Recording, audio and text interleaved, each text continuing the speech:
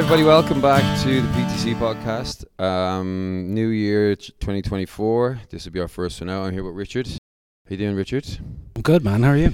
Yeah, good. Thanks for having me. Yeah, no worries. Pleasure. We're just going to have a little chat, maybe help out people with some goal setting. I put a thing on my story the other day saying people to type in their New Year's resolutions. Okay. I got 0 input. 0. One person wrote hi. So that tells me that either people are afraid of putting their name to a goal, or they're afraid they're maybe they're just not interested in talking to me about it. I don't know. But I think it also might be that like everything on social media right now is about goal setting and is about new year, new me and all that. So I'm sure people are also a bit tired of it very quickly, you know. Maybe. But let's hope that they've got one more ounce of listening in them, because we're going to talk about it. You're going to give some advice on it. It also could be that people just didn't want to talk to me, which is also highly likely a couple of days after New Year's Eve. So, how would you introduce yourself? So I think coach, psychologist, business psychologist and coach, something along those lines. Yeah, business psychologist and coach, cool. Yeah. So what is it in the business world that you, business psychology? So I think my undergrad and my interest came from psychology, came from actual kind of a therapeutic background. But I think as I got through it, I think, you know, there's, I don't know if you've heard it, there's a phrase where it's easier to make good children than it is to fix broken adults. Right.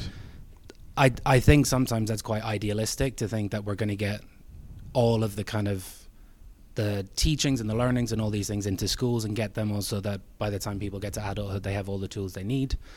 I think that's maybe a little bit unrealistic. So maybe I was thinking that there are so many people who struggle with what, you know, you could argue is quite basics, that we aren't taught emotional intelligence, we aren't taught resilience in school.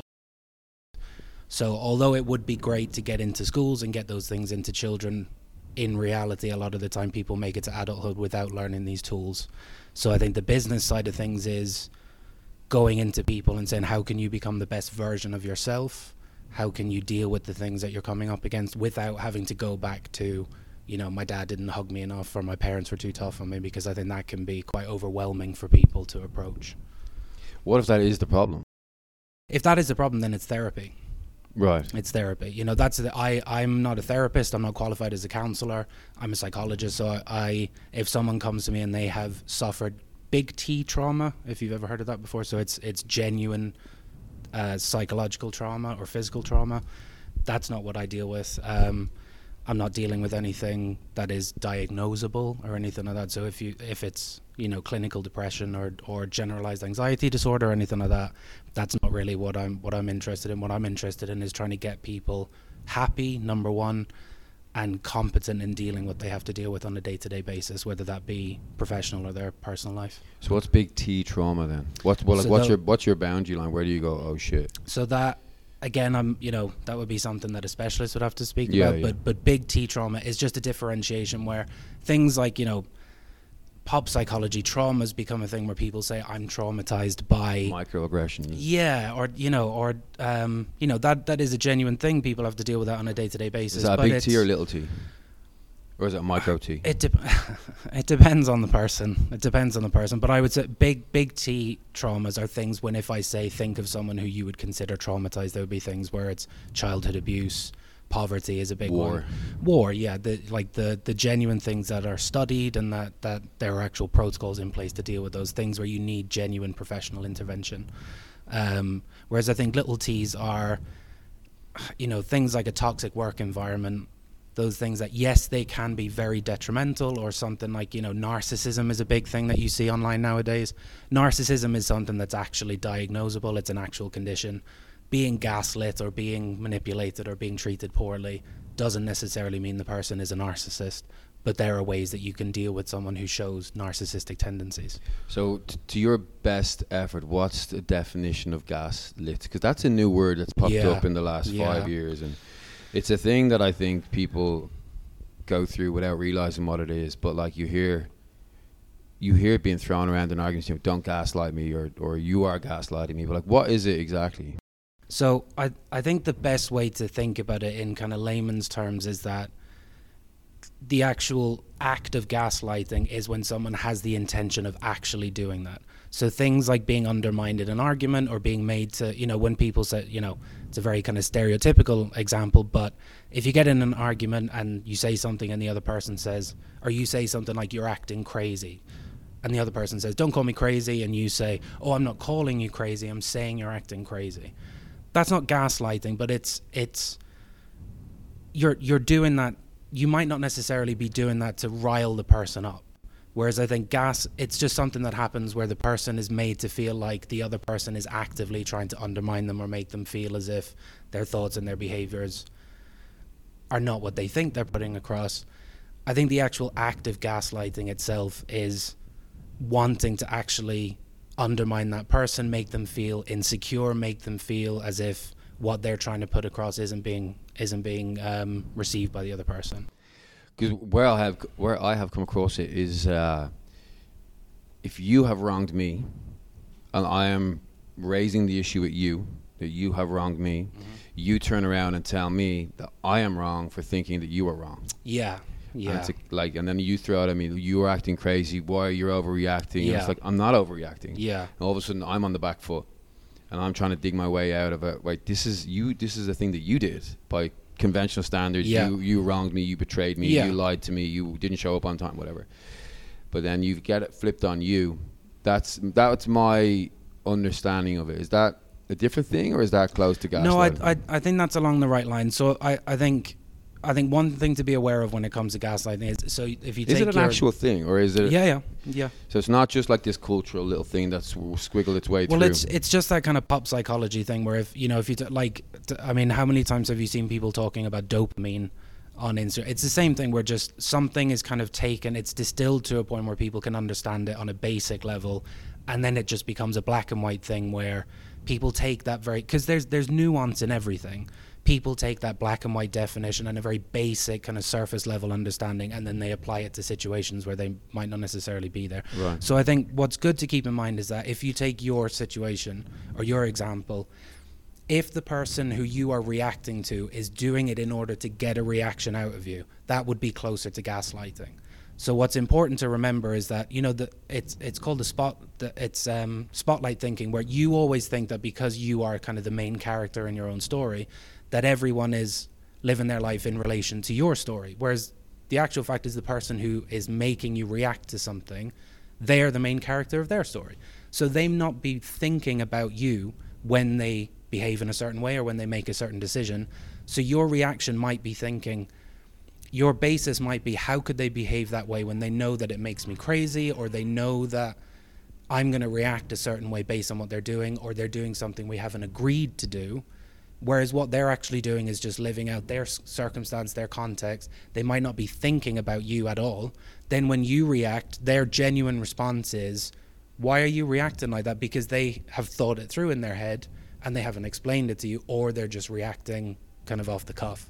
So I think that the difference is if the person did something to get a reaction out of you, so they could turn around and go, why are you overreacting? Why are you acting crazy? That would be closer to gaslighting than just someone who makes you crazy. Genuinely a psycho. Yeah.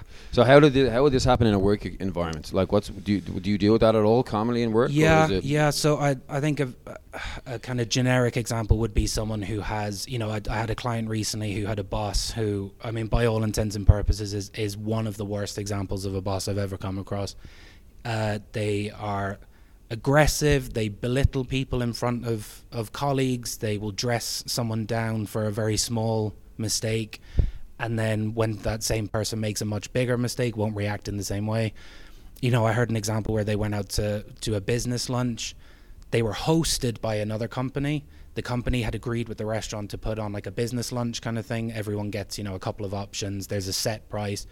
He refused to stick to that. He took the a la carte menu to the point where the company actually had to get special dispensation to pay for the lunch because he had racked up champagne and all of the like lobster dinners.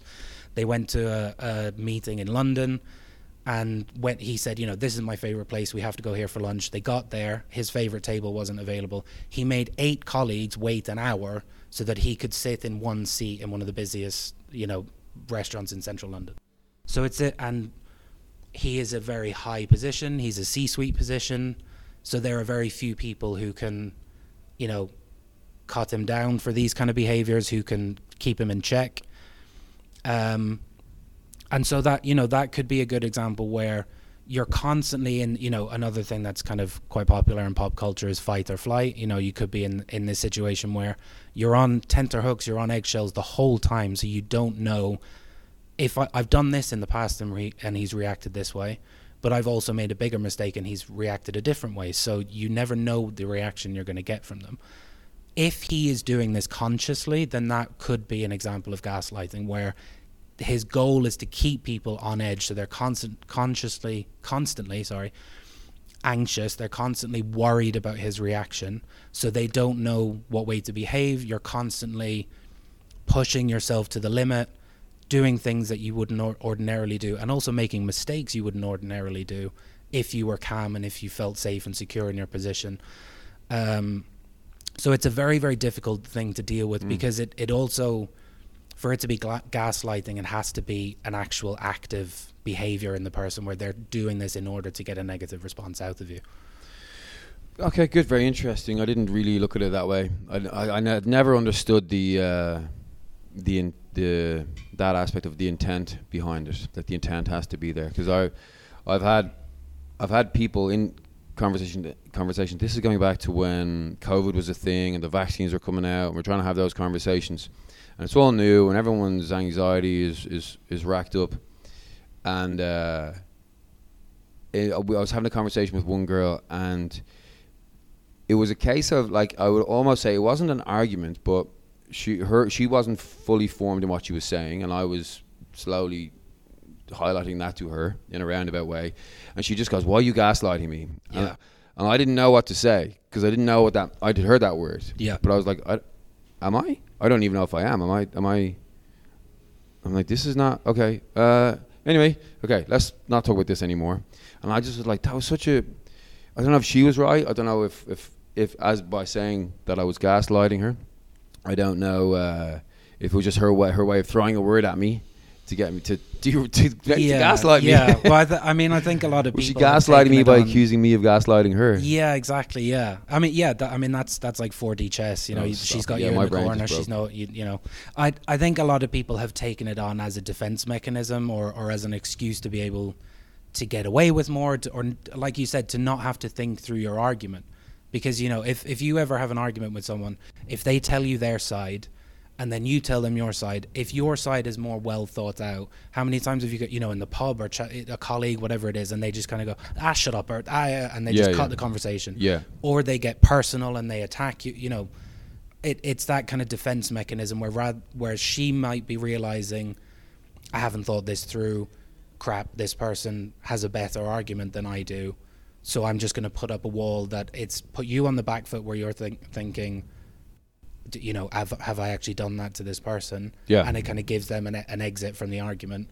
Yeah. But again, it's that, we can't also use those examples to brush over the fact that it is an actual thing. There are people who actually do it in relationships, in work, whatever it may be. So it's a difficult one to kind of, suss out. Right, interesting. So 2024, new year, new you. Yep. What's on the menu then for you and for goal setting? Like, how do you help people? Do you help people?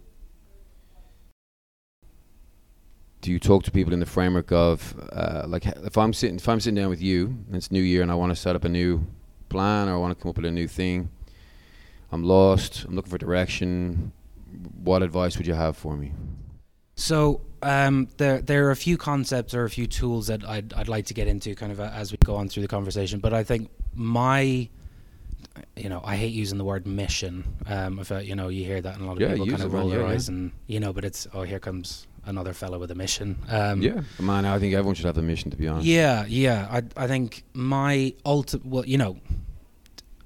pardon the pun, my ultimate goal in helping people set goals is, I think that,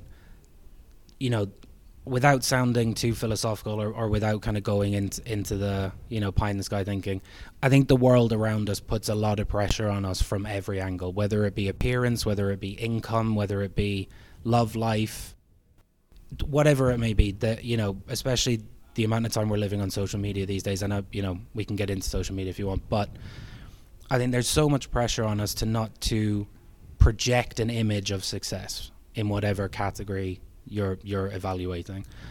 And a lot of that as well is because of social media, we're put under pressure not just to pursue that success, but to project. So rather than actually going after it, it's how do I make people think that I'm living my best life and YOLO and hot girl summer and all that kind of stuff.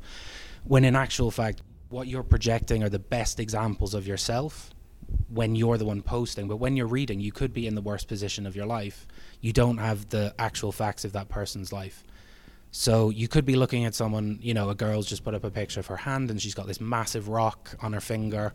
Oh my, you know, I'm single, or my partner didn't get me that same size ring, whatever it may be. You've no idea if her fiance had to go into massive debt to get the ring. You don't know if, you know, they had a sudden pregnancy and they've had to shotgun wed it. You don't know the facts. They could be blissfully happy and he's doing really well at work and he can afford the ring, or, you know, whatever the reason may be. So I think my ultimate goal is to try and get people to be happy in themselves before they step out the door. Because I think if you can be someone who is content in who you are and content in the tools that you have to deal with whatever comes up in your day, as far as I'm concerned, that's the foundation for anything. Whether you want to call it belief, self-confidence, all of these different things, I want to help people to get to a point where they say, ideally, whatever comes up in my day, I'll be able to handle it.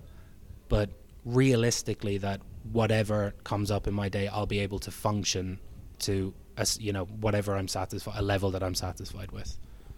So then, there's a bit of bits to take apart there, or to drill in on. How do you get people to the point where, like, what does satisfaction look like to you? Do you know? So again, so this is very subjective, and from, you know, we won't get into the academia of it, but from an academic perspective, you know, the terminology is really difficult, because if I say to you, what do you consider happiness, it could be completely different to me. Yeah. If you're a parent, if you're single, if you have a job that is a passion, if you have a job that you hate, if you have a big family, if you've no family, whatever the context, happiness itself is really difficult to quantify because it's completely subjective. So I think a lot of the scales and a lot of the questionnaires from a psychological perspective that deal with this deal with satisfaction rather than happiness, because I think it's easier to quantify whether you're satisfied with a component of your life than it is whether you're happy. Because we think of happiness, a lot of the time if I said think of someone who's happy, you know, it's a silly example, but it's that kind of dancing through a field of, you know, daffodils and, you know, having a picnic with the love of your life and all that kind of thing. That's difficult to quantify what you need to do to be able to get to that point in your life. But it's also difficult to quantify what does that actually mean. Is it spending time with the person you love? Is it being outside? Is it eating good food? Is it having the money to take regular holidays? Whatever it may be. So I think satisfaction is a better starting off point for people. It's easier to measure, and it's easier to figure out, are you satisfied with where you are right now based on all of the context around you? Okay. So I have done exercises like this with the wheel of life. That's one of the things I was going to bring up. Yeah, where you have all of your little domains in a circle. Yeah. And you're trying to get from 0, which is the center, on a straight line towards 10 out of 10 satisfaction. Yeah. Where are you on that? And you go, gosh, well, you can't do satisfaction. It's all your satisfaction, isn't it? So you have to do it like family. So satisfaction really is kind of a global thing. You can break it down into components. So for anyone listening who's not aware, if you think of it as like a pie chart or like a pizza, each slice of the pizza is a different component of your life. So it could be career, love life, family, free time, all of these, whatever. There are different components depending on the one you use. And so you fill that slice up between 0 being the lowest and 10 being the highest. And so it gives you a visual representation. It's a really good way to look at where right now do I think I'm happy, where am I satisfied, where am I content, or where am I really struggling, where do I need to focus? Because I think that's another thing that, 2024, new year, new me, all that kind of mentality. A lot of the time when people are in that, when you're in January, when you ask people what their goals are, a lot of the time it's the same thing. It's I want to lose weight, I want to be fitter, faster, I want to quit smoking, I want to drink less, I want to eat better. when really a lot of those things are kind of individual components or individual situational things. But really, if you think about it, if you want to eat better, but you're really, really unhappy with your physical appearance, do you want to eat better because you want to be healthier, or do you want to eat better because you're really unhappy with your self-image and your body confidence? Or hot girl summer. Or hot girl summer, yeah. So, and again, that ties into social media, where, you're looking at people who can edit their photos and edit their videos when they upload them. So, that's the thing, that a wheel of life is a really good step one thing to do. You can look it up online, fill out those things, and just give yourself an idea, because it's that can't see the wood for the trees thing, where sometimes it can be, I think I need to lose weight, I think I need to do this, whatever it might be. And then you look at it and you actually think, actually, the reason I'm overeating is because I'm really stressed at work, and it's I'm working 14-hour days. I don't have time to cook really good meals. Sometimes the only boost I can get in a day is to just have the exact food that I want at that time. I've done it a couple of times, the wheel of life thing. And I found the first time I did it, it was like, oh yeah, okay, I see it. There's a little map of how things are, and no surprise. I know how I'm doing over here and not doing great over here and doing all right over here. But where it became useful was I forgot about it and I left it and I went about my couple of years, and then it might have been during COVID. Just there was so much downtime. You just you look back at things, you go whatever. So I took it out again and I found the first one. I had it somewhere. Great, yeah. And then it became useful. Yeah. Because I found it and I was like, all right, well, let me just do this again before I look at it. I was like, oh yeah, I found it, but let me do a fresh one. So then I looked at the two, and there was obviously some differences. Some were up and some were down and some were over. But what I did the second time, which I didn't do the first time, was I actually sort of explained in a note as to why each one was where it was. Yeah, perfect. Because when I look back at the first one, I was like, oh, that's there. I can't remember what was going on back then. Right. Do you know what I mean? Yeah. That's what have I done differently or whatever. But it was actually very more useful and more interesting as a snapshot in like, okay. If I had have even done it in more depth, where the first time it's like, there's your 7 out of 10, and just a little note, what's 7? 7, why not 10? Because this is not right. I don't think this is right, and I need to do more of this. So then when you go back to it in 6, 9, 12 months, whatever, you can say, oh yeah, I've fixed that. It's like the spinning plates. Now I'm spinning these plates. Oh, I'm not spinning that one over there, and that one, well, that's gone down. So that's where I found out was actually nice and useful, but I'll have to see if I can find it now, because it was I think it was during lockdown, and then the other one I did was way before that. So it'd be interesting as a comparison tool. Yeah. And actually, that's it's a good visual representation, but that's actually kind of step 2 of it as a tool, is that the more specific you can be about where you are at that time, the better it will be, because.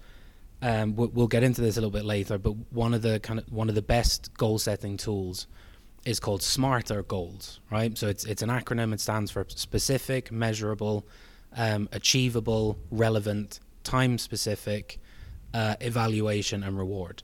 So 2 of those things you've mentioned there. The first one being specific. The more specific you can be about why is it that this is because it's quite if I said to you, rate your satisfaction with how the gym is going right now. If you said a 7, you might say a 7 one day and an 8 the next day, and not really know why you've put 7 or 8. It's kind of, it's a little bit arbitrary whether you're going 7 or 8 really. But if you can specify, these are the things that I'm happy with that are going well right now. These are the things that we've planned that haven't happened yet. These are the things that we want to happen. These are the things that are holding us back. The more specific you can be, the better it is to kind of get into the weeds and figure out why that's the case. And then the E of the SMARTer is evaluation. That's a key part of any goal setting, any process change, any behavior change. You have to look back at what's happened, whether it be every 2 weeks, months, 6 months, whatever it is. Looking at something that you've done in the past, if you had written down where you were at that time, and then comparing your thoughts and your feelings at that time, evaluating where you were at that point compared to where you are now. Like you said, you can look at, are there areas I need to focus in more? Am I neglecting other parts? Or is it just that life has happened? Something like COVID, you can't control that. Has that just got in the way of the things I wanted to do? And what are the other tools have you got? So that would be the primary one. The other tools that I wanted to talk about, and it's part of what I want to do with clients or what I don't want to do with people in general is, like I said, I think there's a lot of focus on achievement and outcome of goals. So it's focusing on, I want to lose 5 pounds, or I want to get that promotion. It's what's called an end state goal, where you get up to a certain point, the thing happens, and then the goal is over. When in actuality, so losing 5 pounds is a really basic example. Like I said earlier, do you have issues with body confidence? Is it that you're eating poorly because you don't have the time to prepare, home cooked meals with organic food, anything like that? So what I'd like to get into a little bit more is a theory called self-concept. So we'll get into the tools of how you can kind of improve. So some of the tools I want to talk about are things to do with self-compassion and self-worth. There's also advanced goal analysis. But I think one of the tools that kind of comes on from the wheel of life is a thing called the stages of change. Have you heard of that before? No. Okay, so it's just a simple flow chart. It's 6 stages, and it's useful because it can kind of show you where you are at that point, where you are in the change process, the behavior change process. And so the first step is preconception. This is when you could be in denial, or you could be in ignorance that there is a problem whatsoever. You're not thinking about making a change. Step 2 is contemplation. It's where you're a bit ambivalent about it. You're not sure if you need to make a change, or there's kind of the inkling of the idea that you do need to make a change. And then so stage 3 would be preparation. This is when you're thinking about what you need to do. You're conscious that there's something that you'd like to change. You're doing your research, you're getting in touch with nutritionists or personal trainers, or just looking up videos on YouTube, whatever it might be, thinking about what it is you need to do. And where people go wrong a lot of the time with goal setting, with change behavior, is between stage 3 and 4, which is preparation and action. And the two main reasons, so action is obviously the stage where you're actually going to the gym, or you've started a better eating, whatever it may be. The two main reasons that people struggle to get from preparation to action is confidence and importance. So it's, do you consider this change to be important enough?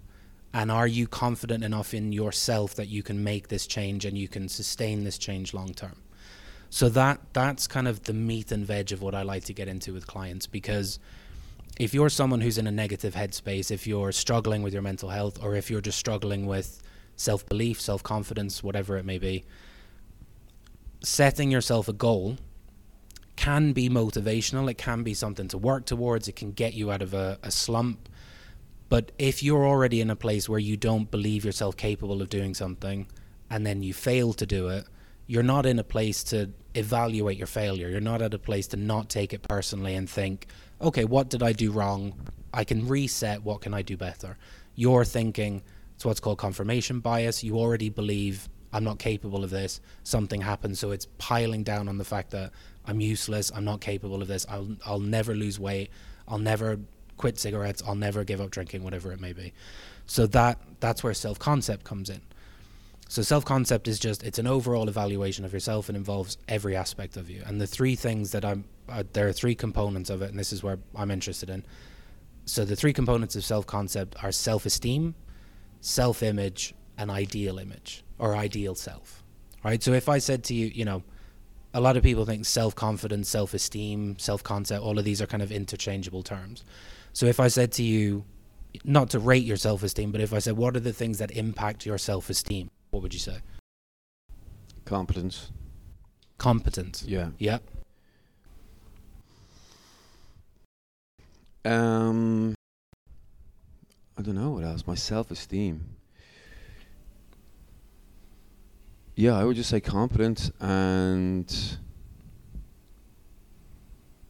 yeah, let's start with that, because I'm struggling to think of something else. Yeah, no, competence is perfect. Competence is one of the aspects of self-esteem. Some other ones are self-acceptance, self-confidence falls into self-esteem, but there's also more abstract things. So there's things like a sense of belonging, feelings of competence, like you said. There's also security, whether that be in your job or in your position. It could be something like, we live in a country where you need a visa to live here, so there's always that constant stress of it. Things like boundaries. Do people respect your boundaries? Do they roll over your boundaries? Things like this. So what's interesting about self-esteem is a lot of it is external. A lot of it is dictated by the outside world. It's dictated by other people. So going back to that boss earlier on, it can impact your self-esteem if you say to your boss, if he says, I need you to do this, and my client says, that doesn't fall under my job description, I'm doing this project right now, and he just goes, forget that, I'm your boss, do what I tell you. You have said, this is what I'm being paid to do, this is my job, this is where the boundary is, and he's completely stomped all over it. That's going to impact you. That doesn't just finish as soon as you walk out the office door. You bring that home with you. That a lot of the time people internalize these kind of experiences. So yeah, you're kind of, it's almost a point that he's not respecting my boundaries, therefore I must not be worthwhile. Exactly. That level of exactly. respect. Yeah. Right. So, and again, so a sense of belonging, if you're, again, one of these kind of pop psychology things, there was a study that, I'd say 80% of the podcasts and pages and influencers, all these people I follow, referenced in the past month or so, where it was a Harvard study of young people 18 to 25, and they found that the 3 biggest drivers of anxiety in people of that age were a lack of purpose or a lack of meaning, pressure to perform, and loneliness. Mm-hmm. Right? So if we look at those things... And that's a recent study. That's a recent study. Because what I... drilling in on those very simple but very broad words... What was that like 20 years ago? What was that like 40 years ago? Exactly, yeah. And again, this, you can boil it down to social media. Another study that came out recently was, relating screen time to symptoms of anxiety. Okay. But what they actually found was if you actually boil it down to, it's not screen time, it's social media usage. That the more time you spend on social media, there is an increase in anxiety. Unfortunately, it seems that it impacts young girls the most. They seem to have suffered the worst. So if anyone's a parent of girls, it's really, really important to kind of research into this. No more so than anyone else, but it's just, to be more aware. I wonder what, did this study talk about how those 3, what did you say again? Self-esteem, loneliness, belonging? So they were drivers of anxiety. It was loneliness, a lack of meaning or purpose, and pressure to achieve or perform. So did they do a certain similar study and see it 10 years ago, 20 years ago, and see a difference? I think there would be research going back. There will have been, like there will have been studies. So the idea now is that it's higher now than it was before. Yeah, or it's not just it is high because of these things we think. Well, I think it's one of those things where, the reality is that the world has become competitive. You can apply for a job on the other side of the world, and whether they provide the ticket or whether if you can afford to get there, if you can speak the language, whatever the parameters. You're now competing with everyone around the world. The world has become more competitive. The world's become more aware. So I think there are more pressures on people, and there are reducing opportunities. So even things like AI and automation, like the number of people who, I don't know if you, but like, did you ever work in a supermarket or do a job like that when you were a kid? Yeah. That opportunity is becoming less and less for people because there are automation. There are AI things that are coming in to do the basic skills that people will do to earn a few quid or to just have a job rather than being unemployed. So even thinking about those things where, like there was a story, I think a couple of years ago, where it was a Starbucks, I think it was in London, where they had 25,000 applications for like 8 barista positions. And they had people ranging from people who had finished school at 16 and had just gotten a job, and they had people with PhDs who were coming out of university with the highest qualification you can get and were applying for a barista position. So I think it is social media, but it's also the world that's happening because of technology, because of all these opportunities that are there. And then because of that, we're spending so much time online. We're spending so much time in online communities. Yeah. We're pulling back from physical communities. People drink less now. They realize the damage that alcohol can do to you. I don't know about your parents' generation. My parents would go to the pub. They would have, older people would go, and especially being Irish, people would go to the pub on a Friday afternoon. They would hang out, or people would go to the pub and watch a match and have a couple of pints. That's very expensive to do now. Yeah. People don't have the time. They don't have the energy. Social schemes in countries that, you don't really have that here in the same way. But, you know, funding for things like community centres, all of the are being reduced in Ireland and the UK, you know, just to talk about what I know about. So even the opportunity to be part of a community is getting more difficult. It's getting more expensive. It's more energy consuming. It's more time consuming. So we're retracting more and more from physical connection and physical communication. Mm-hmm. We're spending more time on social media, which has all of these negative impacts. And then we're in a world that is becoming more competitive and more difficult to find a foothold in.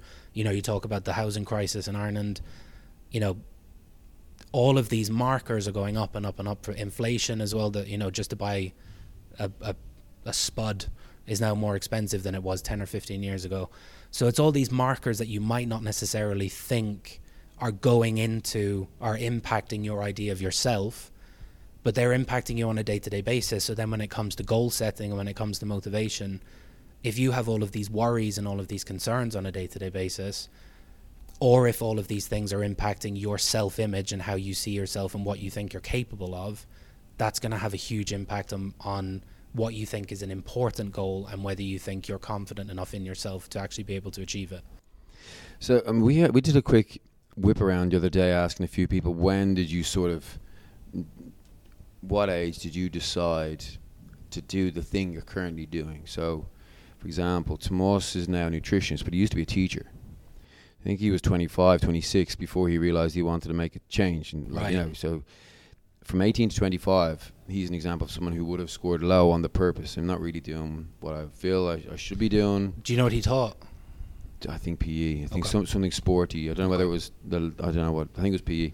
You find that, sorry to interrupt, but you find that a lot with teachers, particularly because a lot of them get into teaching because they were good at that subject at school. So they go into, so it's something that you're comfortable with, it's something that you find easy, and then suddenly you're 28 or you're 30 or you're 32, and you realize that you just went into something that you found easy. Now this is not across the board, but you find that with teachers or with people who do a job like that. But that's not a bad thing, though. No, not at all. That's like, you have a strength. Why are you good at that? Why are you good at maths? Because your neurology and stuff is good at numbers. You're good at remembering this and that and systematic and at it, whatever. I'm not good at maths, so I don't even know what you need to be good at it. But like, that's the pathway that they took. So how do you create a purpose then? Like, which bit of your young life do you try and tap into and double, triple, quadruple down on to go move into that skill or into that purpose when you get older? Like, my thing was just sports and activities and health and fitness and wellness and blah blah blah. Yeah. So to a point, I had no direction until I was a certain age. But also, as we had in the conversation, I wasn't in finance. I wasn't in agriculture. I wasn't in like maritime exploration. You know, I was health and fitness. So even though I didn't know what I wanted to do, I actually sort of did, because I wasn't sitting in a finance lecture and doing accounting for my university. I was in some sporty thing. So like, I probably would have said, yeah, I don't know what I want to do with my life, but really stepping back, taking a big bird's eye view of it, I knew I was somewhere in the health and wellness domain, do you know? And then I imagine people's purpose changes. Do you know? Like, you go one day, one couple of years you're aiming at this, then either you achieve it or you don't, or something changes, then you're aiming over there. You have family, that's your new purpose. So how do you help people dig out their purpose? Or because a sense of belonging must be the hardest one. Yeah, absolutely. Yeah, and I think, you know, I think living in the UAE, I think pretty much everyone you encounter will have some kind of relationship with sense of belonging as an issue. They, you know, like my wife is American, and she always says that, like, we moved over when I was 11. So if anyone's wondering why my accent is the way it is, it's because we moved all over the place. I have no accent. I have some weird generic. This is you and your family, not you and your wife. Me and my family, yeah. I haven't been married since I was 11. Yeah. Did I not tell you I'm Mormon? Very good. So she says that one of the things she finds fascinating about the UAE is Irish communities when they come out here. That, you know, that there's kind of a funny thing where people will move over and what they're looking for is a sense of community. They're looking for familiarity. it's funny sometimes because you get people who say, they're breaking off into the big bad world and they're going to experience life, and then they end up in McGettigans every weekend and joining the Celts and playing football, whatever it may be. But I think that's what So what did your wife find fascinating about that? Just the strength of Irish people going to every corner of the world, and the first thing they'll do is look for an Irish pub. Yeah. Or the first thing, they'll move somewhere else and look for a GAA team to join, because it eases that all of the uncertainty that comes. Like one of the things that impacts self-esteem is security. Part of security is feeling like you're part of a community. It's different to sense of belonging, but if you have people that you feel comfortable with, people that you feel like you don't have to learn necessarily, they have all the same references, they have similar context, and it's also, you feel like you can rely on them. The number of times I've heard someone say, which I will pull them up on if there's a, but oh, go to him, he's a great guy, he's Irish. Yeah. I get why people say that, but being Irish doesn't make you a great person. It's just that you would prefer to deal with an Irish person than you would someone you're unfamiliar with. So what would your wife have done? And which there just isn't a backbone, broadly spread American community around the world. So she doesn't have that option. Well, so she didn't of her own accord, but she did because she was working. She's a special needs teacher. She was working at a special needs center in Boston, who have a sister school in Abu Dhabi. So they had a program of transferring American staff to the school in Abu Dhabi. So although she didn't try to do that, that is in essence what actually happened naturally, because they were all put in housing together. They were all Americans together, so they all hung out together, watched the same shows, whatever it may be. So it did actually, funny enough, happen to her. But I think what she found interesting was that it happened to her just by way of the way her job was and her company was, but that communities of people will do that when they go, because she had never lived abroad also. Yeah. I think moving abroad and living abroad is not unique, but it is very specific to Irish culture and Ireland as a nation. I would agree. That's sort of what I was thinking, is that like we have it in our blood that auntie and uncle and great granddad or great granduncle went across to the States in the 1800s or in the early 1940s or the 60s or whatever. So growing up in my family, there was always an aunt and uncle abroad. Always. There's multiple, more than one. So when it came to leaving, it's like this subliminal thing that's been there forever. And Irish people are all around the world. Yeah. That they built Boston, they built New York, they whatever. So they're all there waiting for you. Yeah. So it's not that scary when you go. I know and when I went to Australia, the first thing I did was call up my mate's older brother who I knew was there. Right. He got me a job. Yeah. So now I'm working with the guy. Yeah. Do you know what I mean? And it's like one of my best friends from school is living in Melbourne right now, and he said, like, it's funny how it kind of dipped down during COVID, but post-COVID, he said every fella in the gym is wearing a GAA jersey now. He said there are just GAA jerseys everywhere. There's O'Neill shorts everywhere in Australia. And I would say that's more to do with the Irish travelling and moving.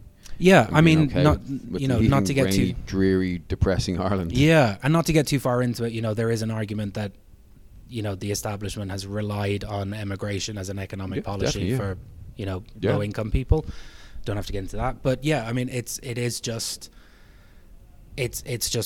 part of us as a community, I think. So we got lucky then with our sense of belonging almost, because we can leapfrog in a place like Dubai. And it provides that sense of security. So it's two things you don't necessarily. So how do you do the purpose? Because this, I think, is an important thing. Yeah. Because this helps people in their fitness realm, figuring out a purpose. What are they training for? What are they? But like, there's a deeper level of what are you just doing in life? Yeah, and again, this is where things like self-acceptance and self-confidence can play a big role. So self-acceptance is an aspect of self-esteem. And I saw a video recently of one of these kind of business influencer kind of guys. His name's Alex Hormozy. Some good points, some things I wholeheartedly disagree with, but he was talking about this movement of self-acceptance and how he wholeheartedly rejects it, because his interpretation of it is that people are saying, I am good enough exactly as I am, and I don't need to change to be worthwhile, let's say. And I understand where he's coming from a business perspective, where there are certain, you could argue that a lot of the time it isn't a meritocracy, when it comes to business, when it comes to success, when it comes to life, there's a lot of nepotism, there's a lot of luck. Like you said, you know, you land in Australia, your mate gives you a job, could end up being a job that you're in for the next 25 years and you're massively successful. But at the same time, I think what self-acceptance, as far as my interpretation boils down to, is that you're not quantifying your worth or your value as a human being based on external measures. And I think that can play a huge part in your purpose and your meaning, because if you are saying, I am not I don't deserve love and I don't deserve peace and happiness and success because I don't fit in the right size t-shirt, or because I don't have the right bank balance, or I don't drive the right car, again, that can tie into, if you are saying that I will be happy when I buy this car, when I get this promotion, when I get to this certain yearly income, there's no real end point, because you get to that point. If you're lucky, then you'll feel happy and you'll feel content in yourself when that happens. In reality, what normally happens is you get to that point and you realize it isn't what you were looking for, and now what was 60 grand a year is now 80 grand a year. And when you hit 80, if you're lucky, a lot of people are struggling to even get to 60 these days. Suddenly 60 becomes 80, and suddenly 80 becomes 100, and the 2-bed flat that you and your wife absolutely adore, or you and your partner, is suddenly now, you know, a 3-bed semi-detached, and then suddenly it's a house with a garage and a massive garden and, you know, 2 cars. So I think what I like to bring it back, if you focus, what I like to focus on is more building self-compassion and building self-worth, because what I like to try and get across is this idea that you are worthy and you are valuable as a human being regardless of what your output or what your achievements are. If you then want to set goals that will optimize your life, that will improve your life experience, whatever it may be, that's fantastic. I can then help you set out those goals. But again, with purpose and meaning, and it might be the same with Tomas, where he went into something that he was good at and he found it easy. There was no challenge, especially once you get through those first 2-3 years that by all accounts in teaching is horrific. You get through that early bump and all of a sudden you hit a groove, you're in your rhythm, you know what you're doing, you know the curriculum, you've dealt with kids of different ages, you know how to handle them. Now there's no challenge. Now all it is you're doing something that you find easy.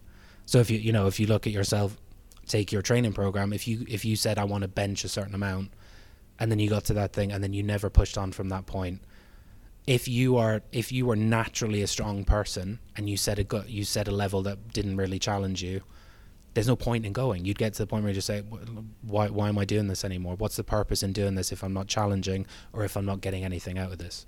So I think there are self-compassion exercises. There are things you can do. We can go through them if you want, but a lot of it is journaling and it's writing down statements. But it's really, if you can focus on self-awareness and self-understanding, what are the things that you like to do? What are the things that you want to do? What are the things that bring you joy and satisfaction and contentment? Like you said, as a parent, it could be, you come from a low-income background, your parents really struggle, they work multiple jobs, you didn't have a lot growing up. Your purpose may be, I want to get to a point where I earn enough where my children don't want anything. Or you could come from a background where your dad did really well, but he was always at work. So your purpose may be, I want to be there for my children, I want to support them, I want to be at home every day at 6:00 to have dinner with them, read them a story and tuck them in. And then that becomes effectively the mission. Exactly. Yeah, exactly. So it brings us back to that word mission. Yeah. Which that's why earlier on when you said you don't like to use it, I would be saying use it. Like you need it. You need a mission statement, I think, because you need something to be able to, the self-talk. It's not just telling people what you want to do, because you're afraid to say my mission is, because you're afraid it's going to be rejected by whoever you're talking to, so you gotta own it. You just gotta push it and say, look, this is what I want to do, this is what I'm here for. But I do sort of reading in between what you're saying, I do also think it can change over time, and you can have multiple lines of purposes. You know, your family life, it's this, your financial life, it's that. They do cross over, but how to get the balance and how to get how to take the steps to get there, that's the never-ending challenge, isn't it? Because you figure out a small path, and then the path the ground, the path is on, and the future changes, and you gotta readapt. So where are you present on social media? Do you have a website? Yeah. Got the unfortunately my previous Instagram was hacked, so I've just started a new one. So apologies for the fact that it's starting up again. It doesn't look great, but it's Richard OM Coaching on Instagram, and Richard OM Coaching at gmail.com as well. Lovely. Okay, cool. Well, so as I say, any of the tools I mentioned, any worksheets, if anyone wants to get in touch, not even necessarily for coaching, I'd love to speak to people about that, obviously, but any worksheets, any resources, anything like that, if people are interested by anything we've talked about, then give me a shout and I can point them in the right direction at the very least. Yeah, beautiful. All right, well, thanks for coming in, and hopefully we'll catch up again sometime soon. Yeah, I'd love to. Cheers, guys. Thank you.